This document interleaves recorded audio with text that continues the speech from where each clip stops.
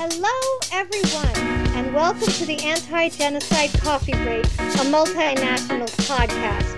We are here again for one of our regular episodes where we will be discussing the news. We'll be doing a deep dive into a news item. We will be discussing the pandemic and inequality in a section called What's Your View? And then having our regular Iraq updates. I am Elisa von Joeden-Forgey, your host, and I'm here with my two co-hosts, Irene Victoria Massimino and Hoshman Ismail. Our technical producer is Rafi Zarzatian. Hi, you guys. Hi, Ellie. Hi, Hoshman. Hi, everyone. Welcome again to our coffee break. I hope you have your coffee or tea ready for another wonderful hour. Yes, thank you for joining us. Thank you all for joining us. Okay, so we're going to start today with news. There's always way too much news related to genocide. Most of it's bad, sometimes good. And we're going to go through, as we do, the various news items that have interested us and that we've seen in the past weeks.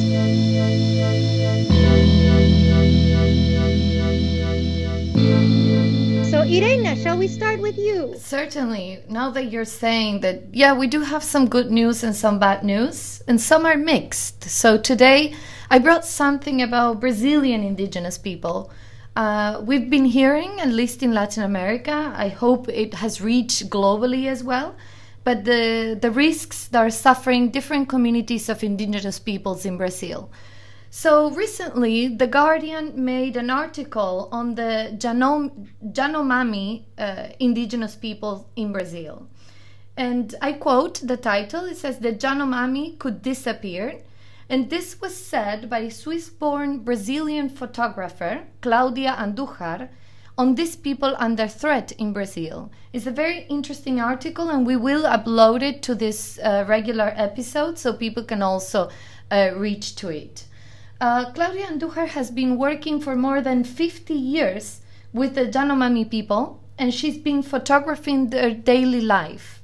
She was during the 1970s, like a lot of South American countries, Brazil suffered a dictatorship in countries in the Southern Cone, and she was kicked out of the community, and she could no longer continue to portray the everyday life of these indigenous communities. Now she's doing an interesting show of this photography, and it's going to be in different countries around the world. What is most interesting about it is just she mentions that these people, without this kind of photography and this kind of knowledge, these people will totally disappear. What I liked about the article the most is, well, this individual interested in the indigenous people and portraying the everyday life, but also that it highlights the risks that they've been suffering for the last few years. And, well, for the last few centuries, actually, but I'll get back to that in a minute.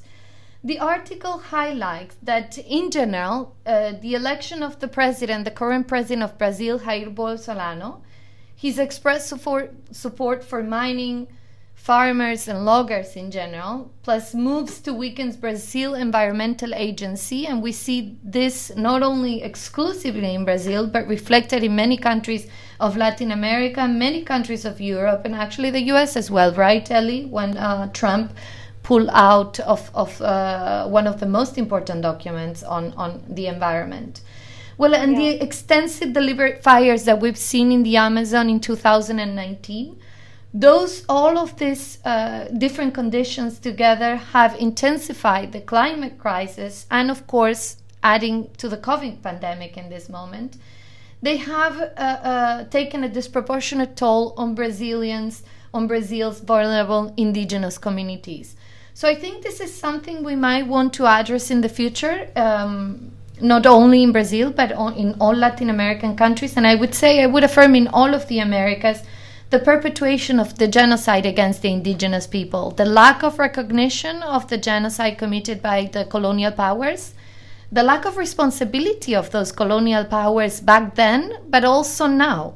In particular, in Brazil, there was this Portuguese crown, and it was a different independence because they didn't have actually a war of independence. It was the son of the king who actually declared the independence, unlike in different countries of the Americas where there was a war of independence and establishment of new governments. But anyhow, despite those differences, I don't think it has been properly addressed or addressed at all the problem of the genocide of the indigenous people and the ongoing genocide of the indigenous people. Anyway, the second... Yeah, sorry, Ellie, please, go ahead. Yeah, absolutely. And this pattern of of sort of gaining land by removing people is just an old pattern of genocide, and it works so well in our neoliberal organization of the world, because it advances certain efforts to gain certain resources by certain groups, and it does so in an age-old fashion of sort of incremental destruction of the land, making it uninhabitable, and then, certain clearing actions to get rid of those who still stick around. So it's a terrible situation. I think we definitely should look at it, and there's no reason to think it won't become even more common, right? So it's part of the past, it's part of the colonial past, but it seems to be becoming a normative method of resource extraction totally in the present day. Yeah, I think that it's a kind of still a discriminative policy had been practiced in the past, but now in a different way. Yeah. So if you see that you can kind of link what is happening to the indigenous people in Australia, in Latin America, in America. Mm-hmm. Same thing happens to the groups do not have enough power to take control. Yeah. And the indigenous, what I call, and people who are ancestors of their own land and lived in their own land for thousands of years, like Assyrians, in Turkey, in Iraq. Yeah, original inhabitants of the land. Yes. The original inhabitants. Yeah, yes. It's to say, the kind of, there is a link between them. And the issue is, these type of aids and abets or complicity is given by some sort of these companies to explore the lands through the powerful groups in the region which have power, and what we can see now, it's happening in Artsakh, all right, and I think that there was it's happening in Artsakh, in Turkey and in Iraq and Syria, in Syria. So the same thing. They call them indigenous people in America or Latin America. The same thing it's called minority groups. But to say minority groups, I think we are all agree that minority group is a kind of a word that it diminishes. Yes. Jeopardize the status of these groups, and we should call them, in some ways, less powerful groups. They just don't have power, and their situation has been explored and exploited, and then probably they've been jeopardized for economic and political gains by these more powerful groups. Yes, and it's amazing.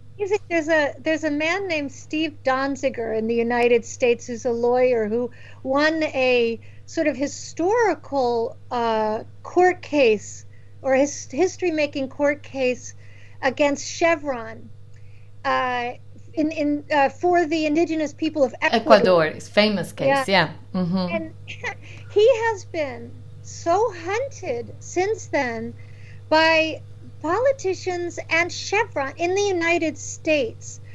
They have accused him and brought him to trial for bribing a judge in Ecuador, for all of these trumped-up charges that are just clearly not true. They have very little evidence, and yet he's been found guilty. He's on house arrest. He's lost his income. He's facing disbarment, I think.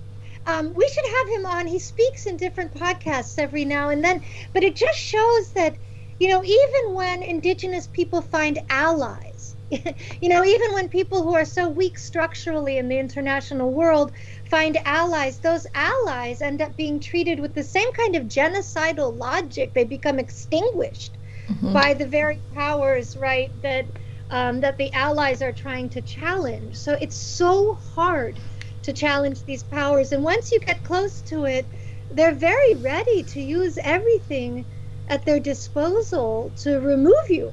This is a kind of less, it's an indirect kind of approach to eliminate those people who support, these less powerful groups. So whether they are indigenous or ancestors of those lands and whoever it is, it's the same thing is happening in Iraq. Yeah, it's usually persecution of individuals or different groups. They would persecute them. What you are finding in America or probably in anywhere else, like in Ecuador, that probably I would say they are to an extent lucky they are under house arrest. If they were in Iraq and then they speak that in such a way to publicly raise their voice and support these groups, they will just get killed. I mean, it happens in Latin America, Hoshman.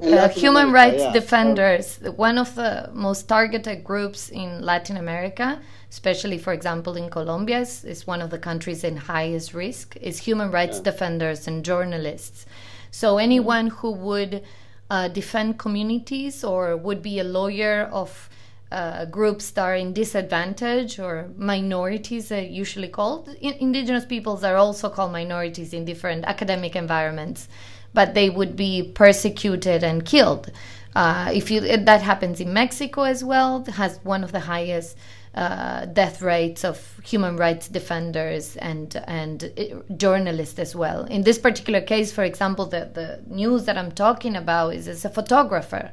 She's a photographer and she was kicked by the militaries in 1977. She was kicked out of that indigenous group where she was living, photographing them, etc. for over 50 years. The nice part of this article is that she's 89 years old now, and I would actually love to get in contact with her somehow. Yes, and maybe invite her to our show. Look at this passion. I think this passion. She was, I think her exhibition of photography, her show was, I don't remember, but I think it was in Paris, and it's going to the US, and now it's going to be in London, actually, in the Barbican. So she still puts a lot of effort to protect the identity and to keep alive how these people live in the everyday life, because usually, and unfortunately for them, of course, I mean, the indigenous people are located in very wealthy areas of natural resources. And that's why companies, why companies with the complicity of the government or government with the complicity of the company, that's something we can talk about some other day about the responsibility of business towards human rights. But that's why they set on fire and they would expel them, and then they would use in other cases. She must be very proud. Yes, I'm sure. I mean, I would love to invite her, actually. I don't know how we could get in touch with her, but maybe with The Guardian. That would be great. Yeah. Definitely, Well, in those countries where I'm aware, is what they do, apart from the fact that they kill these journalists, they try to disgrace them. Through trying accusing them, so he was or she was killed because, he. Yes, you mean to create a wrong relationship with someone else, and then he was killed because of the honor and all. These things. They try to put, and the main problem is that they have this ability to Photoshop things and. To show the image on the screens that he was actually with someone at this point, and that's why he or she was killed, and make people believe in this constructive kind of. I have a quick anecdote of this. When I was working in the UK, actually, with a Colombian NGO, and I would love to have my friend and former boss on the show one day as well. I remember we would receive emails of organizations working, lawyers working with human rights, and they would be like, oh, this horrible communist, they try to stigmatize. I think that's what you were trying to say, Hoshman. They try to give a bad reputation to human rights defenders or journalists, so that their persecution or the killing is somehow justified in the eyes of the community. And it does happen a lot. It happens a lot in Colombia, it happens in Brazil, it happens in many places, unfortunately. Should I move on to the next news? Yeah. Well, you were very Sorry. I mean, you don't want to move on. No, to it is. else, no? It is of extreme. Yeah. I mean, this. I read it, and I became really interested in this woman as well, because she's her age and everything, and being a woman is not easy either. So there's always all these disadvantages in countries with high sexism like Latin America, countries in Latin America. So the second news is another one that will probably bring a lot of discussion. It's about, it's only a news update on the BBC, and it's Libya's seized 1,000 migrants off its coast in 2 days. But that's only in 2 days now in the month of March. Well, actually now in the month of April, but in the last month of March. And it's one of the highest, actually, not this particular 48 hours, but it's been one of the highest rates through January and February of this year. And what I wanted, this was reproduced by the BBC, but it was a report of the International Organization for Migration of the UN. And I wanted to, what I thought when I read it is, well, it's ongoing, and we used to see it on the news a lot, but at least since the pandemic, it's not as often, and it continues to happen. And one of the worst in these cases of at least of the Libyan migrants trying to flee Libya, actually, because of a failed state. And I love to talk about Libya one day also, and the responsibility to protect there and the invasion, etc. But it's that these people were caught by the guards of Libya, the Libyan guard of the sea, and they were brought back and imprisoned in Libya for trying to flee a country that is a failed state, that is not working. And it also reminded me as well, Elisa, of our visit with the Pope, when he mentioned the refugees and how attacked they were instead of being protected, and how that could also become a genocide in the future. So I think we'll cover this a little bit more later, but I wanted to bring a little bit of refugees. Usually people don't migrate because of good reasons. In general, they migrate. I worked on this. Yeah. Sorry? I worked on these issues for 2 years. So Yes. I followed them, how they come, how they go. And they even have like slaves in Libya, so they put them like hundreds on. Exactly, that's So they put them hundreds in houses, and they pick and choose them, right? Which one should be, go on board, and even sometimes they choose, the woman. They should be left behind. They separate the families from each other. So there is a lot of issues going on, and one of the issue is Libya, as you said, is a kind of a failed state, a civil war there, and they try to bring the Africans try to use Libya to get into Italy, because I think they are close in terms of border. It's a path. It's a good path for migrants and future refugees. It's honestly, it's a terrible situation. And I followed all the way from Italy until the United Kingdom, and even go further and down to Turkey. I've visited there and saw how they are how they are used by the traffickers, or in some way or another. What I wanted to highlight is it's that they become like the double victims of their own country, where they have to flee, and then they become victims of, as you mentioned, of human trafficking, slavery, sexual trafficking, and a lot of other human rights violations that we'll talk a little bit more later on. So I think, Ellie, you also brought some news, right? I did. I just want to say one more thing. Yes. I'm glad you're raising the issue of refugees trying to cross the Mediterranean, right, and get to some sort of safety or security, because it's one of those stories that has been going on for so long, as you point out. Every once in a while, there's some kind of horrific tragedy, like a little boy washes up on the beach, and then it's in the news again. But otherwise, people they just seem very ready to forget it, largely because nobody's coming up with any solutions. How long has this been a problem? Since at least the beginning of, well, even beforehand, but really in a terrible way since the beginning of the Syrian war and the NATO attack on Libya. So this is 10 years now, a decade now of this being in the headlines, and it hasn't done much. No, it's a terrible situation. It's like the naturalization of certain conflicts, I believe. Like the Cuban embargo. It's been there forever, and it's sucking the blood out of Cubans, or the Palestinian-Israeli conflict as well. They're naturalized so much that we sort of get used to living with them, and that's a huge problem. It is a huge problem. We pat ourselves on the back as a species for being able to, now we got to Mars, right? So if we can do that, we can solve these problems. Yes. I mean, I know you guys know that. It's just so frustrating. Yeah, it is frustrating. I agree. Right? Yeah, it's horrid. Yeah. Yes, certainly. Well, on that note, let's go to more news.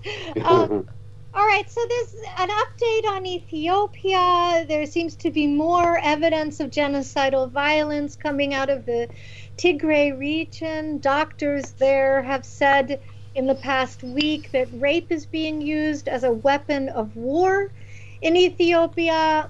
And some doctors have called it, here's a quote from one doctor, practically genocide. So there are over 500 documented cases of rape now, mostly of Tigrayan women, it seems, and that the Tigray people are 5% of the overall Ethiopian population, so a very small minority population. The women are being gang raped, drugged, held hostage. There was one woman whose vagina was stuffed with stones, nails, and plastic. I apologize. Women are being gang raped in front of their family members who are prevented from helping them, and men are being forced to rape family members. And this is some of the work that I do on genocidal atrocity, but this sort of violence is, in my mind, very genocidal.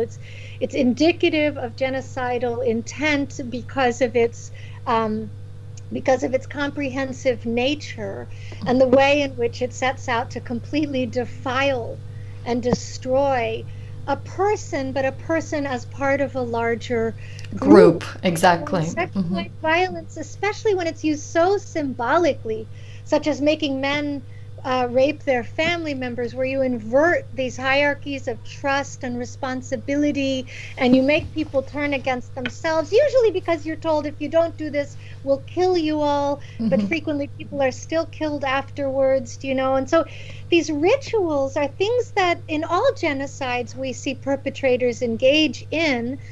And so for me, whenever we see this in other sorts of conflicts or conflicts that we have yet to name, it's a red flag for a genocidal process. So yeah, absolutely. So early warnings. An early warning, absolutely. Yeah, I don't even know if it's that early. Actually, it's kind of a late warning, I would think, because it's. I mean, it destroys.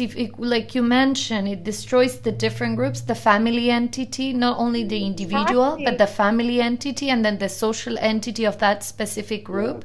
Destroying that solidarity and cooperation amongst them, and that perpetuates in time. How do you recover from that afterwards? It's well, we see with the Yazidi how hard it is to recover after. It's almost, I don't want to say impossible, but it can be. It's hard. It puts extra strains on the cohesion of the group. And the women who have been raped have been told things. They've mostly been raped by Ethiopian and Eritrean soldiers, right? and they who are taking photos while raping them, which is has become kind of a genocidal pornography that we've seen Turkish soldiers and ISIS soldiers, right, and all sorts of militias, the Syrian militias sent to Artsakh as well. We're doing the media involved now that we have this phone. Is that right? Yeah, exactly. Yeah, the one sent to Azerbaijan. Yeah. Yeah, no, I meant the involvement now of the media, everyone having a phone, everyone has access into internet, and it's sort of like a publicity of their actions. That's how I felt with ISIS, ISIS was like that, just making publicity. I don't know if it's to gain adepts, but of course to create terror in the community. And I don't know. I mean, it happened with the Rohingya as well, and exactly on Facebook because of the hate speech against them as well. Yeah. So it's a common pattern for the few years. It's a common pattern, isn't it? It's a common pattern. Yeah, pattern. Yeah, remember how surprised we were, Irene, when we found out from Christians in Christian IDP camps in northern Iraq and Kurdistan that ISIS was calling them. Yes. When from Mosul and other places where their parents or grandparents were stuck because the older people stayed behind, that ISIS would call them and taunt them and say, we have your parents, and why aren't you back here taking care of them? Why aren't you protecting them? Again, kind of using the family against itself, right? Using these responsibilities that we have to one another in our families against us. Exactly. Because of creative fear. Yeah, certainly. Create fear. It's destroying the identity, isn't it? Mm-hmm. Right? If you can insert in people this sense that they are somehow responsible for the horror that you're doing as a perpetrator, then you've kind of made them responsible for genocide. Yeah. And you insert that into, and we know with epigenetics and we know with transgenerational trauma that this continues down the line. It's terrible. Certainly. Is it possible to just give some background about this group and why they are doing what? Well, we'll get back to this. We'll certainly get back to this. Back to it. We need an expert from the region, I think, right? Certainly. I'm not that familiar with this particular region either, and with this conflict. So we need an expert on this. I don't want to get it wrong because it's gotten very complicated. Like most of the crimes seem to be committed by Ethiopian and Eritrean soldiers. However, there's also kind of a lower level dispute between the Tigrayans and the Amharans, right, over a specific part of land. And so the Amharans have been forcing Tigrayans off of land that the Amharans see as traditionally their own land. It seems that forced displacement has not occurred with the same level of genocidal violence as is being committed by the Ethiopian and Eritrean soldiers, but the U.S. State Department has called what the Amharans are doing ethnic cleansing, and so there's sort of layers of, and we've seen this before when you have the big elephants fighting, right? Oftentimes lower, sort of foot soldiers or marginalized groups will also fight one another for disputed territory or something. So this has become very complicated, and I certainly don't want to get wrong who's doing what. And that's probably why it's been called also ethnic cleansing, because usually when there is not clear what is happening, they call it ethnic cleansing, because that's not an international crime. That's not an international crime. They could call. Because they don't want to say genocide or something. Yes, they don't want to say genocide. Maybe they don't have enough evidence yet, or even to say crimes against humanity. So usually they call ethnic cleansing, which is not a crime. So it would be, I don't know, maybe historical element or. Well, I think in some ways ethnic cleansing is part of genocide. Yes, but not legally. That's. Well, it's not. It's now they just have not recognized the kind of, under the international criminal law, as a separate international, I think, crime. by their own statute, but otherwise it's just a pattern of genocide. Probably. You can call it internally, I think it's certainly. a pattern. Yeah. Yeah, I think it's part a of it. pattern, and I think we need to see it that way because most genocides play themselves out this way, right? Yeah. Through massacre and ethnic cleansing. And so if we don't recognize ethnic cleansing as a pattern of genocide, then we're never going to be able to prevent it seems to me. So I agree with you. Yeah. I think they haven't recognized it yet because they would stop using ethnic cleansing then, and they would have to come up with another sort of another word to call instead of then genocide is banned to said, then ethnic cleansing would be banned, and then they'll have to come up with something else. Chasing them so they don't have words, we can keep chasing them down. Certainly. But the term ethnic cleansing comes from the Serbs, and they used the term to describe what they were doing in Bosnia. It's the most ridiculous thing. So why are we using this term that was used by genocidaires to describe their genocide without using the word genocide? Exactly. Honestly, right? So the term has a very ugly history, it seems to me. Mm-hmm. So I don't like the term. Yeah. But anyway, so the Amharas have been accused of ethnic cleansing, but they were also massacred on November 9th, 2020 by what it appears now journalists are saying by Tigrayan youth and local Tigrayan security forces. So hundreds of Amhara civilians were killed on November 9th. And so it's very, very complex. And it's one of those situations where you may have mutually genocidal forms of violence, right, occurring underneath a much larger political and military conflict that's fueled by state forces, right, who seem really to have been responsible for most of the violence. Eritrea has denied, of course, all allegations.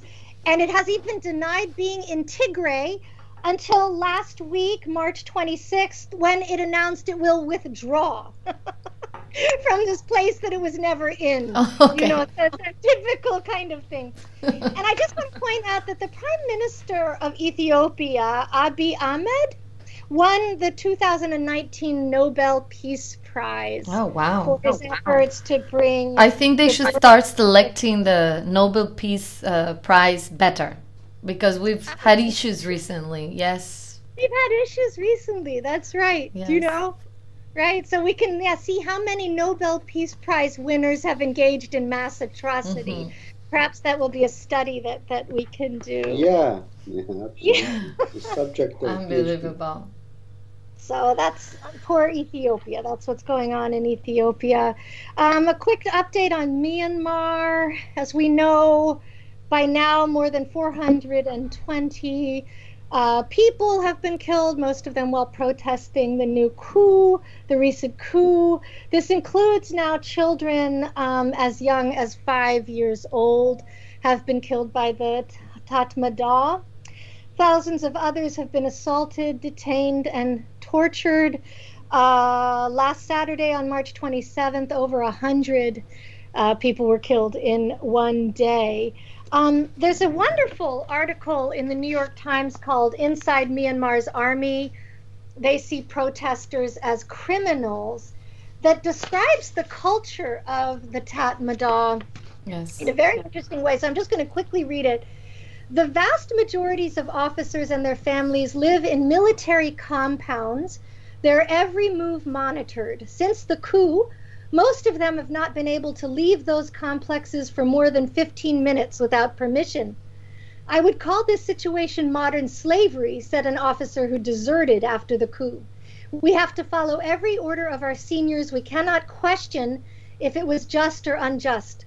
Officers as children often marry other officers as children, or the progeny of tycoons who have profited from their military connections.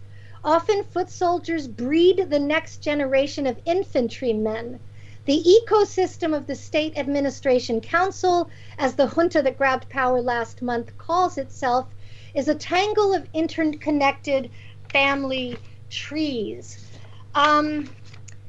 I would say that actually Myanmar is very interesting, Ellie, this article, because I would say that actually Myanmar, the rule is to have a military dictatorship, and the exception was maybe we can call it not a real democracy, right? I think a lot would agree with that. A lot of people would agree during the government of Aung San Suu Kyi. But that's the rule, that the Tatmadaw is in power.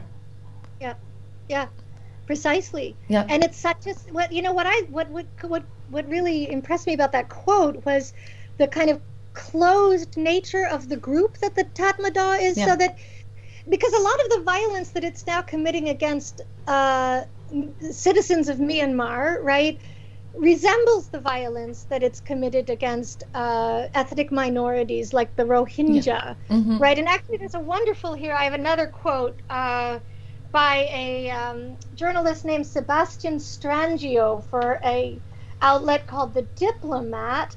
And he noted that the violence of the military's long-term project of internal colonization has returned home. Oh, that's fantastic. So what a great quote. What a great quote. Yeah. And so seeing how, and it makes a certain amount of sense. Well, number one, that's a pattern that we often see, right? But with this very closed group, it's almost as if the Tatmadaw has become an ethnicity unto itself, right? That sees itself, here I have another quote. Yeah, superior to the rest of society. As being allowed to establish the morality of society. That's how I perceived from the situation, to establish the morality, the beliefs, and the sanctions and everything, certainly. Yeah, so their own group, and they've developed, it appears, a paranoid, sort of zero-sum cosmic ideology of being surrounded by enemies, very much like genocidaires do. So in the New York Times article, the reporter continues, the cloistered nature of the Tatmadaw may help to explain why its leadership underestimated the intensity of the opposition to the putsch. Officers trained in psychological warfare regularly plant conspiracy theories about democracy in Facebook groups favored by soldiers, according to social media experts, etc., etc. In this paranoid world, the thumping that Miss Aung San Suu Kyi's National League for Democracy delivered to the military's proxy party in last November's elections was easily portrayed as electoral fraud. A Muslim cabal funded by oil-rich sheikdoms is accused of trying to destroy the Buddhist faith of Myanmar's majority. Influential monks who count army generals among those praying at their feet preach that the Tatmadaw and Buddhist monkhood must unite to combat Islam.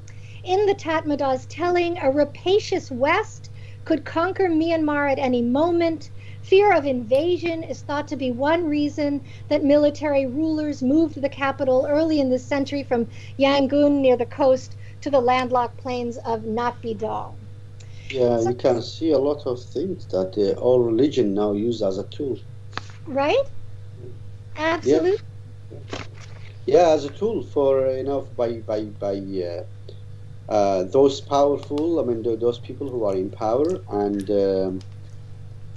they really want to use religion to kind of put their will and impose it on the society, and just enrich their own power, and so it's terrible. It's the same. I think the same pattern is going around the world. Yeah, and it's been 20th century and 21st are sort of similar. Yeah, similar. Absolutely. Yeah. Absolutely, it's a terrible situation. Related to that, there was a recent fire that I'm sure everyone has read about in Cox's Bazar, the enormous sprawling refugee camp for Rohingya refugees, where it's estimated over, or maybe at least 15 people were killed. There was that riveting story of a mother who has lost one of her little sons in the fire. She doesn't know, or they haven't found him, but she can't find him. And it's just a horrific thing to think about happening to people who've already been uprooted. Yes. The numbers are that now, after the fire, which raged for an entire day, there are 48,000 refugees displaced within a refugee camp. Displaced. Doubly displaced. 9,500 shelters were destroyed. 1,600 facilities were destroyed, meaning, clinics and schools and other necessary facilities. And so I looked into what's been being done since then, and the UNHCR has done a lot, as a matter of fact. It has a pretty good team rapidly responding to this. But one of the things I noted is that it states that it's supporting initiatives to rebuild, ensuring higher quality shelters, adhering to minimum standards. Mm-hmm. Which means, of course, that the shelters that were burning did not adhere to minimum standards. No, the shelters in the... I was there twice. I was there in 2017, December, 3 months after people left, and then in 2019 as well. Unfortunately, I recognize, I strongly actually support the action of Bangladesh, because Bangladesh in the period of 3 months received almost 1 million people. And when that was happening, I remember European countries complaining that they had 400,000 refugees or something like that in a long period of time. So whenever I teach a class on refugees, I always say that actually the majority of refugees are not in developed nations. On the contrary, there are in developing nations, like in the case of Bangladesh, who has done a lot, yes. And I'm sure there are critics and there are things that we can talk about, and the lack of resources, but Bangladesh is one of the most poor nations in the world, actually. So to have received that amount of people for me is amazing, and it's a proof of solidarity. However, the conditions, of course, are like in any refugee camp. They're terrible, and they improved. It was the first time in my life where I've been to a refugee camp that was actually better after the first time I went there. So it was better, but still the conditions are terrible. The shelters are made of natural elements, so I think they would easily catch on fire unless it's like monsoon time. But when it's monsoon time, also the suffering from the rain and the mud and of course all the different diseases of the camps and of the area as well. Malaria is very common in Bangladesh, and diphtheria, I think is in English, I can't remember, I think it's diphtheria, and even HIV, etc. So the reality is bad. I'm surprised that UNHCR did something. Yeah, they've done a lot, actually. That's good. We'll post their little report on what they've done. That's good. But I mentioned it because I think a lot of people assume that refugee camps are a little bit different than what they are, which is that they're more organized, more orderly, that if people reach a refugee camp, they've reached a place of safety. We know that internal security in refugee camps is very low, right? So, and particularly the living situation, we saw that in Iraq, where the IDP camps kept getting worse year after year, it appears. But we were surprised, remember, to hear that that there's no sort of, I don't know why I was surprised, but there's no one sort of tent that is used across refugee camps. So when tents start to fail and when you need replacements, right? Yeah. They're hard to get the parts that actually fit because there's so many different providers of these tents, and there has been no international effort to sort of combine forces and come up with a single tent design that would make it easier to get, patches. So it's a terrible situation all around, and something we also need to talk more about is refugees. If there are 80 million refugees in the world, and if most refugee camps are permanent or semi-permanent, people are never able to go home, then we have to accept that reality and start responding that way, then under the pretense that somehow this kind of makeshift living is okay because it's temporary. Yeah. I don't know, right, if that's true. Certainly in history that hasn't been the case. I was in Aida refugee camp in Palestine, and it's a refugee camp from the beginning of the war. So it has houses made of actually concrete, and it's a refugee camp. People are born with refugees, and maybe one day we can have a podcast on refugees, because the implication it has. Maybe people think, oh, you're just a refugee. Well, you don't have the same rights as a citizen. You don't have in many cases, you don't have a citizenship. You're actually stateless. So it's a complex, very complex scenario. It's a very, very complex scenario. And people can born in a refugee camp, and then they're refugees from birth, and they die as refugees. So it's an awful situation. It really is, and it's just getting worse. We just have more and more refugees as this century goes on. So clearly we have to take a different approach to things.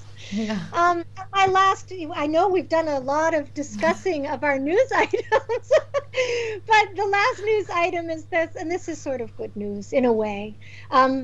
A new report that was commissioned by President Emmanuel Macron of France has found that France has overwhelming responsibility for the Rwandan genocide, right? Yeah, that's good. It cleared France of complicity for the genocide because it did not find any evidence.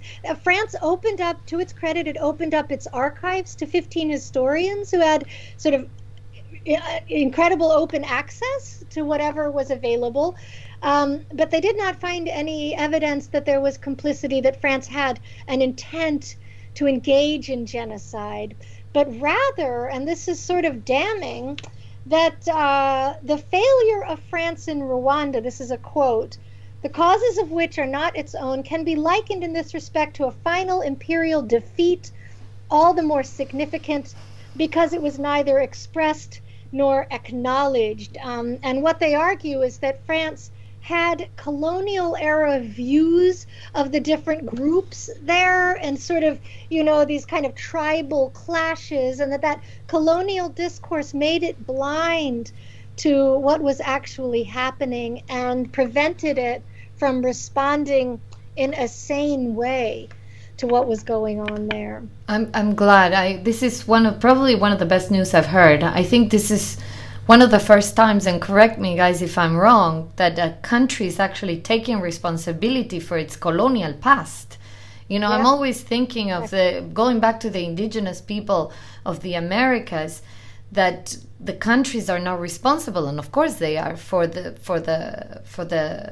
human rights violations of the indigenous communities currently. But what happens with the past? What's happened with the Spanish crown, for example, or Spain today? It has never acknowledged the hundreds of thousands, the millions of indigenous people that it killed during the conquest is not a good word, and not is the discovery. I despise that word. But during the time of over 300 years of colonialism in the Americas, and there is no acknowledgement, no responsibility on the past.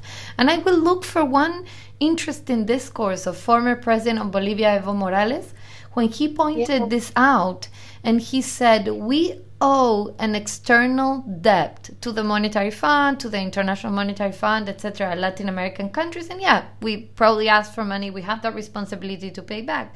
But yet, no colonial power will return the hundreds of thousands of millions of kilos of gold and silver that they took from the Americas, and they will not pay compensation for all of the deaths and the killings in the Americas, even the plagues. They brought plagues and everything that extinguished a lot of communities, because the indigenous people were not exposed to a lot of the disease that the Spaniards and brought to, or the Portuguese brought to the Americas. So I think it's great. It's a wonderful news, Elisa. I'm glad. Let's see where it leads in the future, right? Yeah. What sort of reparation, right? What sort of reparation will France take?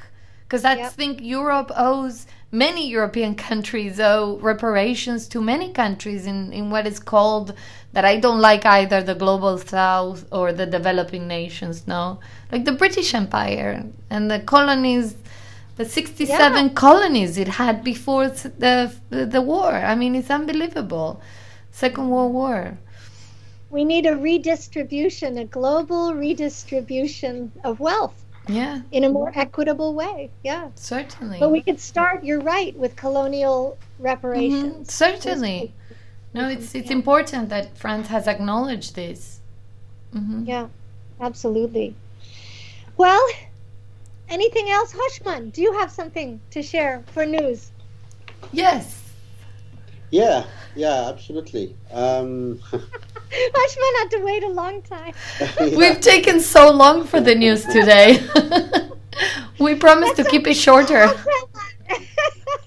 I have a head injury, so this is why I am managing this podcast differently, I think, than in the past. No, I was enjoying it. I was completely thinking about the complicity, because that's exactly what I am expert on, and thinking about the kind of aiding and abetting and complicity and what happened in Rwanda, and about the Belgian role in that situation. And of course, there are so many books written, and probably you find a lot when you just Google it, complicity in Rwandan genocide. So you will find very sensitive information of what happened just the day before the genocide broke out.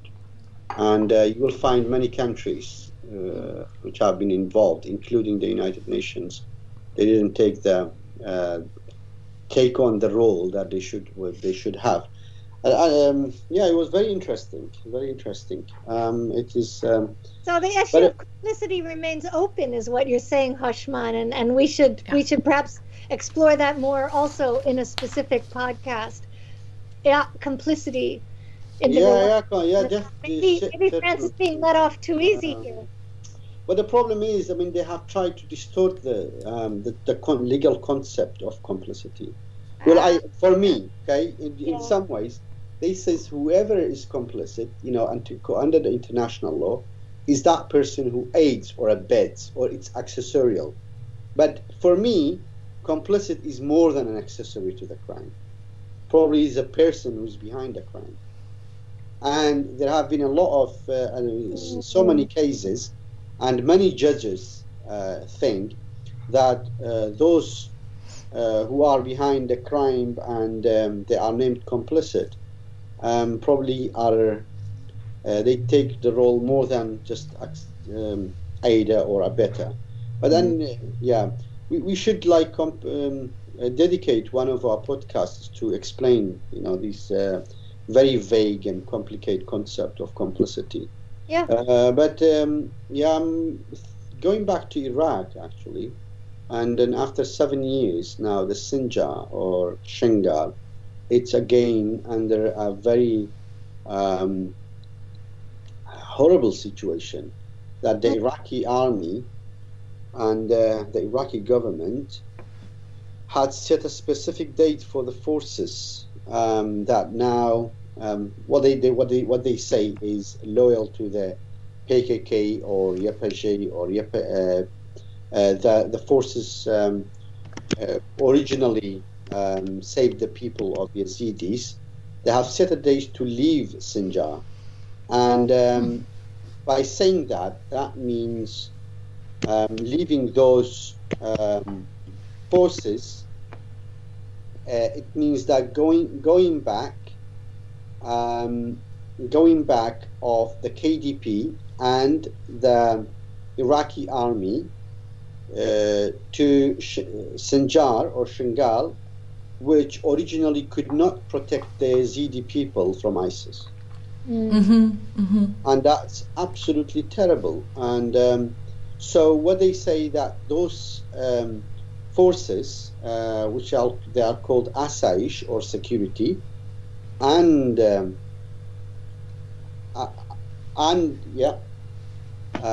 course, and the force, the other forces, they really, if they leave, I think I will expect another genocide in the region, and especially when there is a camp called Al-Hol camp.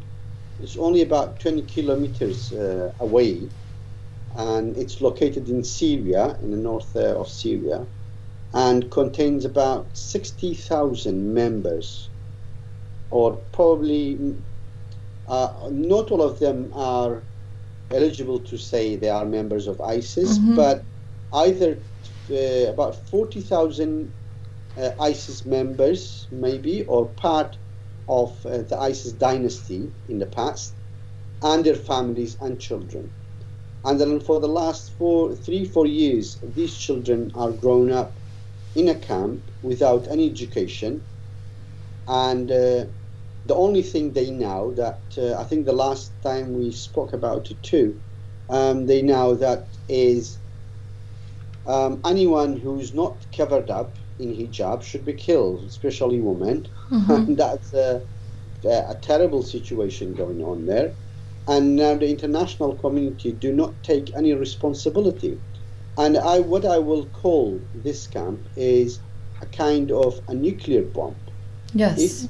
If it explodes, imagine suddenly 20 to 30,000 ISIS come out of these prisons or camps, and also these children who at the time they were only 10 years old, now 15, 16 years old, and brought up in an environment of violence, yes. Yeah, that's only being taught about violence and hating people, hate speech, and dehumanization of kind of the groups who live in the area. And that is really scares me. On the one hand, that those groups, because they were established just the day that ISIS attacked Sinjar region, when all the other forces left the Yazidis alone. So these groups who came from, from the Kurds in Rojava, or at the time, they call Rojava, or the Kurdish Authority, they tried to organize the Yazidis in units. And then these Yazidis, now they have tried to arrange military units as well as security forces to protect their own community. And under the pressure of Turkey, the Iraqi government now has set a specific date and time for these forces on the 1st of April, which is about just a couple of days from now, to leave the area. And for all this, I expect a terrible situation. So this is really a news from my side about what is going on in Iraq, because I don't want it to carry on, just in case we run out of time. I don't want No, but this is important, Hoshman, because what you're saying is that, maybe people, I'm sure people are informed, but in some places we don't receive that many news, and the news with the detail you're giving it, right? And maybe people think because Mosul, for example, was liberated as the capital of the Caliphate, then ISIS is defeated. And it's totally the opposite of that, right? The situation seems like... and my question is that not only the Yazidi would be maybe targeted, do you think other groups as well, like the KK or the Christians, are at risk? Or the Shabak Shia? The Shabak Shia as well? Yeah, ISIS do not recognize them. And doesn't make a differentiate them, or it calls them, each of them are categorized, right? So for example, the Shia who are also Muslims, they live in the area, they call them Rafizin. Rafizin means those who were Islam, but then they refused Islam, and now they follow another sect of. So they are not the Shia.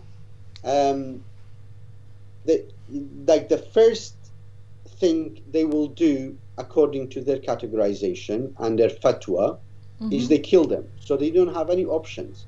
So even if the Yazidis or Christians have options to become a Muslim, the Shia Muslims do not have even this option. And the same with KKE and Yazidi. So mostly, they see them as within the same category. and also the Jewish people and Christians. They say they are Ahl Kitab, and they have a different kind of rules. Yeah, so what we saw that even they took their women and they asked them to pay money, and they killed them, you know, and they used them for many purposes.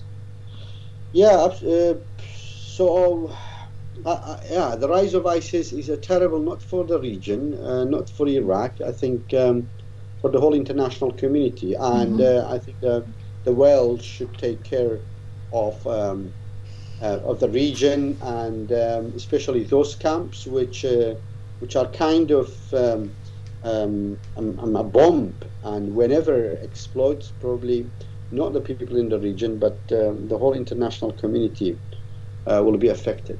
Yeah, a ticking bomb, you mean, right? A ticking bomb, like a just tricky. Time bomb. Yeah. It reminds me of the camps after the Rwandan genocide, where Hutu power militias sort of ruled the camps in neighboring Democratic Republic of Congo, and continued to attack Rwanda after it was under the RPF, the Rwandan Patriotic Front, right?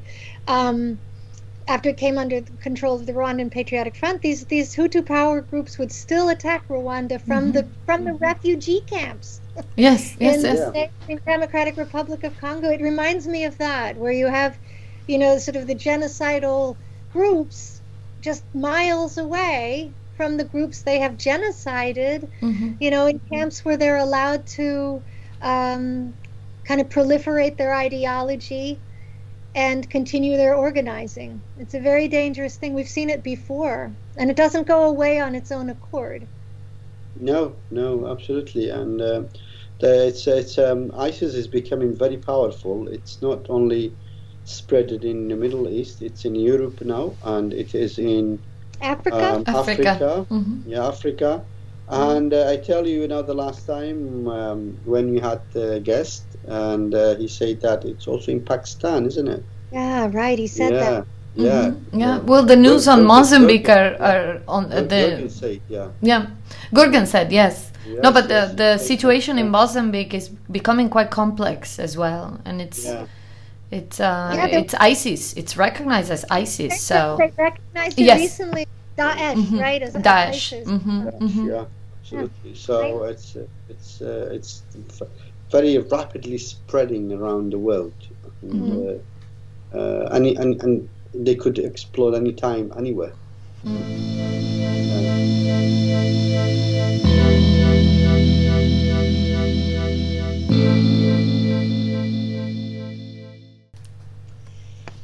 Well, so we all have our work cut out for us, working in genocide prevention.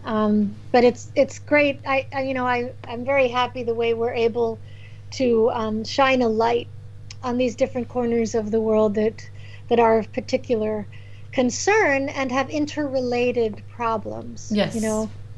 So one of the goals we have, of course, is that people who are affected by these situations can communicate with one another more, so that they can, at the grassroots level, right, think of approaches to these problems that don't leave them perpetually as passive, as victims, you know, as refugees, as IDPs, but that they can become, they can sort of exercise more agency in determining their own fates. So, so thank you guys for all those news items. Very much appreciated. So thank you. This has been a long. Thank you. Yeah, you know, you are very brave after all this fall and back. The head injury, yes. The head injury, and now that you try to organize this for us, asking us questions, you know, and warm up the discussion. So it's not easy, honestly. We're all sort of falling apart in our podcast. So. Our audience knows now about your accident. Yes, the audience knows. Yeah. You need to stay standing, yes. But everyone knows she's much better, so almost fully recovered. I don't know what I would have done without Hoshman and Irene. What I missed the most last week was our podcast, I have Yes. to say. So I'm so happy to be back. So should we just quickly mention, just very briefly, the statement we made? So people, More just times, but 2 minutes. Irene, No, yeah, I just go on. wanted to mention that Turkey, we have bad news about Turkey almost in every session, right? But unfortunately, recently has left the Council of Europe Convention on Preventing and Combating Violence Against Women and Domestic Violence, best known as the Istanbul Convention. We made a public statement in the Iraq Project for Genocide Prevention. You can find it on our website, expressing our concerns for leaving this, as it has been actually publicly said by a lot of women in Turkey. A lot of demonstrators, a lot of women's rights movements have gone to the streets because of this situation. So we just wanted to make a quick mention, and I'm sure Elisa will upload it to the session as well, so people can read our statement. Yes, absolutely. Definitely. I think that's perfect. And it's something we'll be discussing more Yes. in future podcasts. It's part of the pattern of Turkey's sort of behavior in the region, so we'll Yeah. discuss it. Well, it's terrible to come off, and it's called the Istanbul Convention. Yeah, it was signed in Istanbul. I know, that's what I thought. Pulled out of the Istanbul. Yeah, Turkey is yeah. withdrawing the Istanbul Convention. Wow. Convention. It's interesting. This is very funny. You know. And we just recognize that pulling out of human rights conventions is a red flag. It sets the stage for the commission of mass atrocities, which Turkey has already been committing, against Kurds and against other groups. Also, it seems to have aided and abetted the commission of mass atrocities against Armenians in the Artsakh war through Azerbaijan and Syrian militias. So, but this is just another step in this kind of radicalization that seems to be happening in Turkey. And we also recognize the link between gender-based violence and mass atrocity. And I think that's something we're going to be exploring a lot. It's something that, is only recently really being recognized in the scholarly literature. And I think links between femicide and genocide are incredibly important. And so that's what we wanted. We just simply wanted to highlight that with an official statement. Yeah, and so I think today we still have time to discuss in your view, right? So this is a section where we discuss difficult issues, pressing issues that are on their minds, we believe, of a lot of people worldwide, and we invite your responses. So if you have responses for us, please do email them to us at info@iraqproject.org. That's info@iraqproject.org, or you can ask these questions on Patreon as well. Beneath this episode, you will see space for comments. And these are questions that we will take up in future podcasts.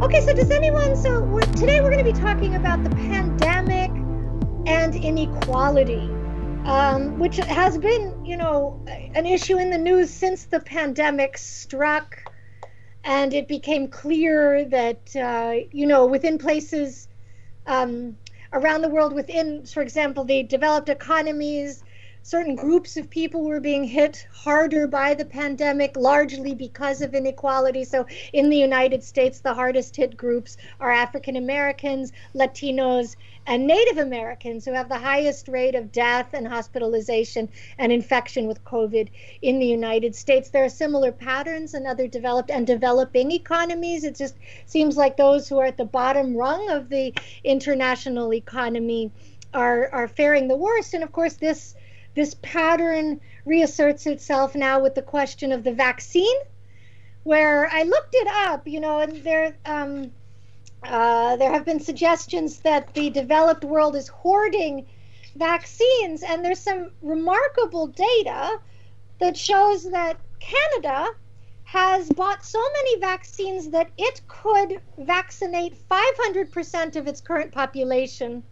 And the UK has bought so many vaccines that it could vaccinate 300% of its population. So, well, it's probably, yeah. Where the vaccine is going and why there's a dearth of vaccine in the so-called developing world.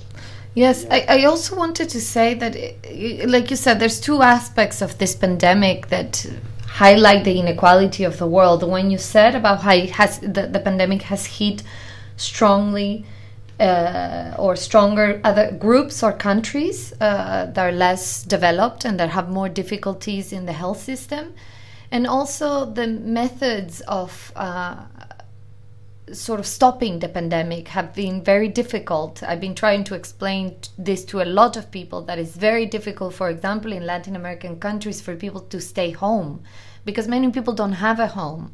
So not only the pandemic hit differently, but also the way the methods of addressing the pandemic have been very different and therefore have limited the efforts of stopping the pandemic.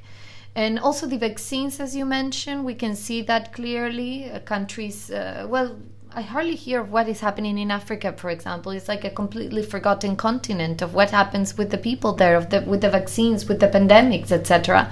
All I read in the news is mainly about Europe or the US, actually, the USA.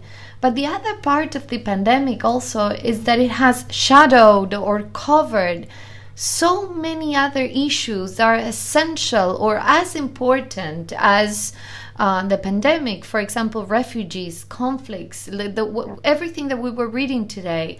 It sort of it becomes little in the news or smaller in the news than it was before. And refugees haven't stopped to become refugees. I mean, individuals haven't stopped to become refugees.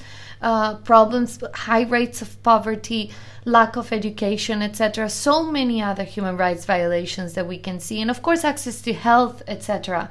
So I think there's so many aspects to analyze. And, the conclusion we see is that we live in such an unequal societies, and it doesn't seem that this pandemic has helped. On the contrary, it has helped to make them more profound and more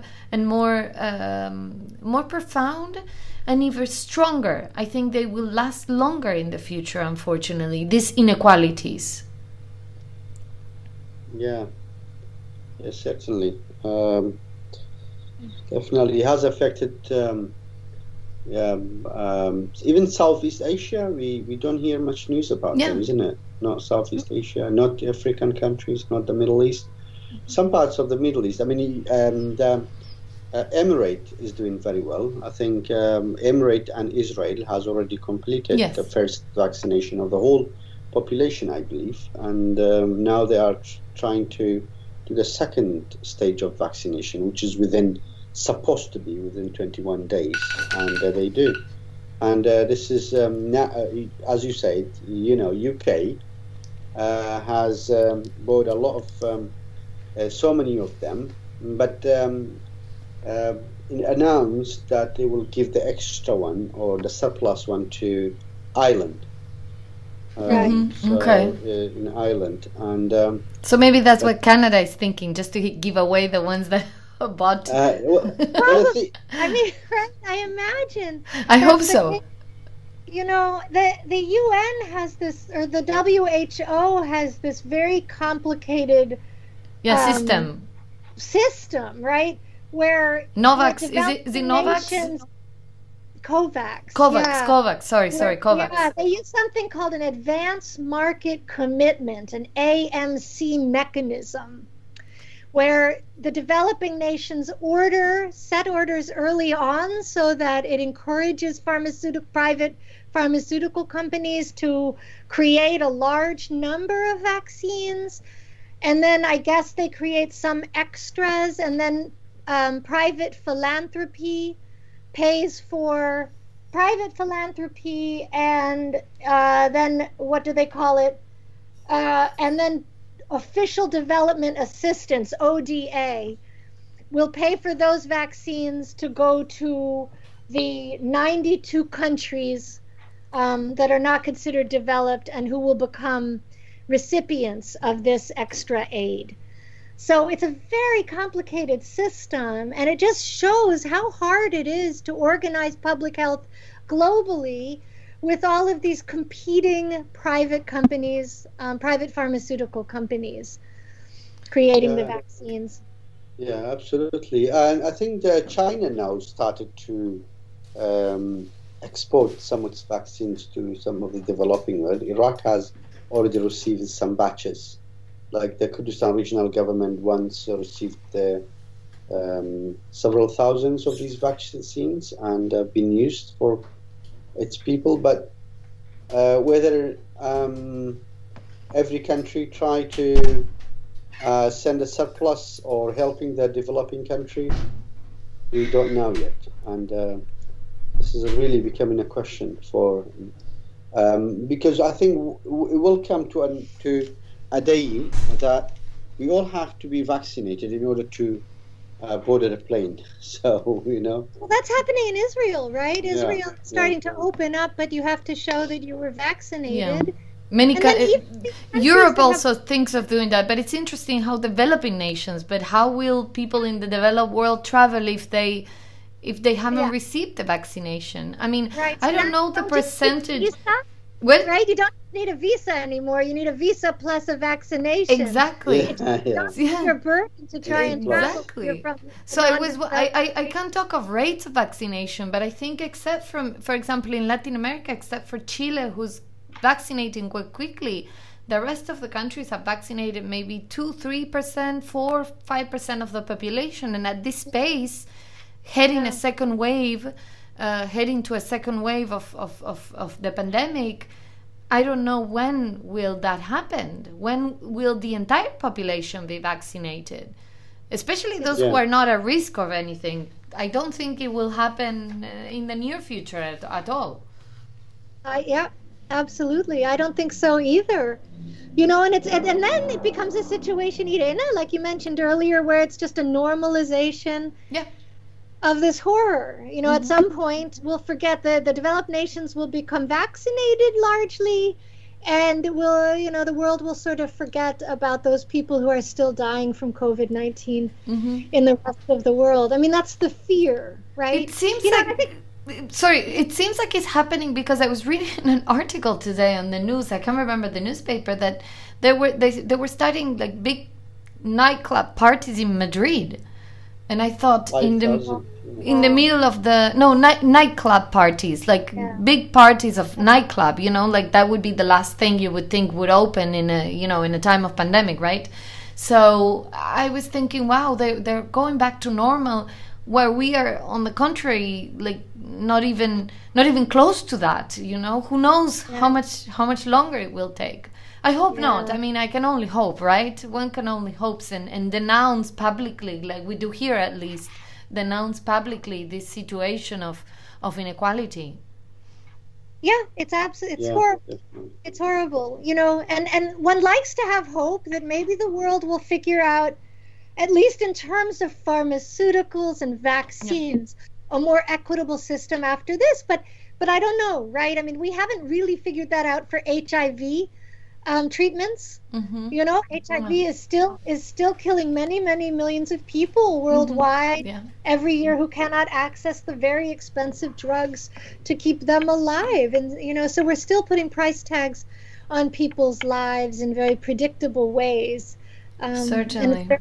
And I think this is something that is really overlooked in genocide prevention, is the effects of the economy and global structures on genocide long term, formation of genocidal ideologies, and on perpetrators' abilities to commit genocide. And that's something that the Pope mentioned to Irene and me when we met with him in 2017, in May 2017, was his concern that genocide is going to become a naturalized sort of policy for world powers to deal with people who are inconvenient, who are marginalized, who are in the way, and who are disliked. Certainly. And the pandemic has exposed how that could start occurring. Yeah, how that might happen. And the understanding the understanding that some people are less worthy of others, than others. I don't know if I'm expressing myself correctly, but that people have value, right? And we know that the human life has value. But it seems, and this happens a lot also with different attacks that are called, some are called terrorist attacks, or some others are just called the murder, depending on who commits it and I guess who's committed. And in the same case is this, some people have less value and some others have higher value in the organization and the structure of the world. And that's part of the ideology of genocide, because it's considering that others are inferior.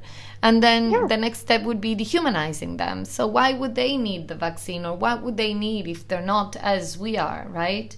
And this happens in different scenarios. But I think, like you said, and we were thinking, we talk all the time about this, how the pandemic has put this in a way that that is very different, right? It's not usually, a disease doesn't come in the middle of genocide, right? It's not the way it is usually. But this disease has shown how that conception of the world is, that the conception of the world is very unequal, and that people have different values, unfortunately. Yeah, with regret. Not very nice. No, not at all. And it's terrible. And we are losing so many communities, and each of them under different justifications. And the problem is that the mainstream media tries to get away, especially those medias that are supported by states, and they don't want to expose the news and inform the world about what is happening. So this is a very sad side of it. They're always asking for objectivity, but when you see the world from their view, then it's very biased, because it's only one side of the story. And the main issue, the main problem is they construct reality. Totally. While the organic reality is completely destroyed, they try to they put all the efforts of money, finance, power, and media in order to create a new reality and make people believe of their own version of the story. Yeah, so absolutely agree with you, Hoshman. The media is one of the ways we have today to construct reality, and probably the biggest one. And unfortunately, what's in the media is believed by many, like, without any interrogation, right? So, well, the media is supposed to be about transferring news, disseminating news, and telling people the truth, but now it's become part of the dominant power. Yep. So it's used as a tool. It's just the same as how the fighters use the guns to kill people. Now the media uses this type of the tool uses in order to disseminate the news in a way that interests to the powerful states or groups. And I see it as the same as a gun. No difference, but even in a soft way. So the thing is, like, when guns and weapons are used, you always see violence. But the way that media is used is completely opposite. You laugh at it, but at the same time, it completely shows you a different story. So this is the terrible side about the media. Yeah, the media is definitely, you're right, not helping this. It doesn't ask the right questions. Sometimes it's even directly influenced. So Hoshman, you're talking about kind of hegemony, right? But sometimes, as in the case of Azerbaijan, we keep finding out politicians and media figures who have been paid directly. I mean, it is direct bribery. And of course, Turkey has done this, it has perfected this art of controlling the media through, lobbying groups and through pouring money into, diplomatic efforts, and sometimes illegal bribery as well. But so it runs the gamut. Sometimes it's simply hegemony, that the reporters don't ask the right questions. They're not informed enough about issues to report on them well. They don't talk to the right people. They have fixers who who have their own agenda going. Do you know? So there are all sorts of ways in which information gets manipulated, but occasionally it's direct. And often with genocidaires, they're directly manipulating the media. So you don't know, right? So Azerbaijan has claimed that it is the victim of Armenia. You know, this is really true. The BBC reinforces all the time. It's unbelievable how that works. It's so frustrating. Well, apart from the media, you can see that even the reports written by the international organizations, even the Security Council, does not reflect the exact reality. No. You know, so much information that is needed for the public to know is not there. Yeah.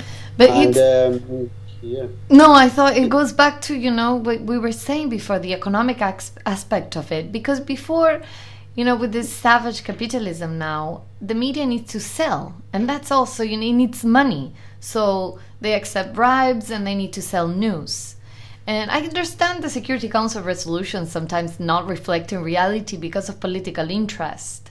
And I think when it comes to the media, sometimes, not always, right? There are media reporters and journalists that are excellent, fortunately, because, you know, we get the news from somewhere. If not, we wouldn't be able to believe anything. But it has become, in many cases, in too many cases, a commodity, I think. The news is a commodity, so they need to sell news in order to survive in this economic system that forces them to do so, and that maybe they are willing to do so. Not just, you know, if I say force, it might sound as if I'm removing the responsibility. No, it's a vicious circle. It's a very complex vicious circle, I think. Again, these news, if it's not interested by the powerful and the rich people, they don't like to buy it. Yeah. So at the end of the day, you know, and then the news has to be formed in a way that serves these powerful and the state. So unfortunate. It's very unfortunate, of course. It's a terrible situation. It's a really terrible situation. So, for example, with Israel, they're at 100% of vaccination, but they are not vaccinating Palestinians in the occupied territories. Is that correct? But when reporting on that, right, of course, is vexing. It's a very difficult thing to do because of the political situation and the implications of that. And so there's so many groups of people who are being left out of this entire discussion of the pandemic. It's a terrible situation, and it reflects, this ongoing problem of inequality and the differential valuation of life, which is immoral and unsustainable. We've seen where it's led. You know, so to go back, Irene, to your first news item today, right? In destroying the Yanomami people, right, we're also destroying land that is very important for the production of oxygen in the world. It's very important to halting climate change. And, you know, it's Martin Luther King who said, a threat to justice anywhere is a threat to justice everywhere. Exactly. But, you know, and I think we're seeing the organic implications of that, which is, you know, we destroy one group and we're destroying all of us slowly. Yeah. Maybe it's picking up now, but slowly. Yeah, it's their turn now. It could be any of us in the future. It's you know, this is something a lot of people have asked me, why Iraq, right? And why are you interested in Iraq? You're from Argentina. You have no ethnicity related to it. And I say, why not? That's my response. Why not? It's a responsibility. Why not? It's a human responsibility to care about others. I always believe borders were established, you know, by the divide and rule principle. I don't feel any more Argentine than I would feel in any other country. You know, I feel like I belong to this world, and I think that's how we should feel as humans, that every community matters, every individual matters, and of course the environment. That's... Yeah, absolutely. Yeah, we should not always regard ourselves as a foreigner to this earth. Yeah. No. It's all, it's always, it's us, ourselves, Exactly. that make us, make ourselves to be a foreigner. Otherwise, Yes. so the whole earth is just made up for the humans to live on. Exactly. No matter But where you're from. when I just come to a different part of the land, they just call you a foreigner. Yes. Exactly. Exactly. But often the ordinary people embrace you, so I've always found that wherever I've gone. And it's different if I, weren't white and all of those things, because you enter a racist society and you may not be accepted. But I really, everywhere I've traveled, I've been embraced by ordinary people. And if you're open, you can make yourself a part of that space very quickly. Yeah. Certainly. I always felt at home everywhere in the world. Me too. There's not been one place. You too, Not right? one place that I've been that I've never felt. On the contrary, I felt that I belong there to many places. Exactly. That I actually belong. Maybe an ancestor, who knows? Maybe in another life I was born in many places. I wonder about that too. Yeah, right? maybe, right? Closeness. You think, have I been here before? Yeah, it's interesting. Hoshman, do you feel the same way? Have you had the same experience? Yeah, I think I do. I do, and I've been in so many places. But in some way or another, it's different when you are forced out of your own country, or when you go somewhere else with your own will. Exactly. Yeah. So when you're forced out from your own country, even if you go somewhere else much nicer, much more suitable for you, you have a kind of homesick feeling, right? Yes. Yeah. So that homesick feeling, this is the issue remains with you. But for example, now when you are content with your own place and you go somewhere else, you try to look at the world differently, right? Yeah. Differently. So, but otherwise, of course. For me, from my side, I went to China. I went to some of the European countries. I've never. You feel some kind of, because of your surroundings, you feel a kind of, you are foreigner because the way that sometimes they treat you. And the most terrible place I have found myself as a foreigner was Turkey, because they were asking me, I had to buy the sweet and talk in Turkish, otherwise they wouldn't understand me. So so this is where I felt exactly, and it was in Istanbul, and so you know that this is, you do get these troubles, these issues by some type of these people. So I said I speak English, and they told me we don't speak English. I said I speak Kurdish, and they just became very upset with that if I say I speak Kurdish. So it became completely like that person makes you a type of foreigner because you're powerless and he's powerful, and if you say anything, then that you feel very like kind that. of So and Turkey has a well-developed anti-Kurdish ideology. Yes. So you step Certainly. into that. But I think your experience, Hoshman, could reflect in other people as well. Those who flee and those who leave. It's true, they're always homesick, and those who sometimes experience different discriminations, they also would feel displaced in many places. Certainly. So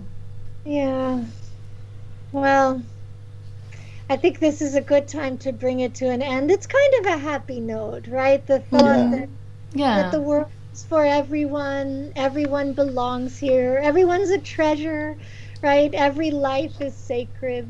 Those sorts of fundamental values of genocide prevention. Well, we are going to call it quits for today. Thank you for listening. Please send us your questions. You can find us on Spotify. You can find us on Patreon. You can find us now on iTunes as well. You can find us at the iraqproject.org. And we are the Anti-Genocide Coffee Break, a multinational podcast. We're signing off, and we wish you a wonderful week. Thank you. Thank you. Thank you, everyone. Bye-bye. Thank you. Bye.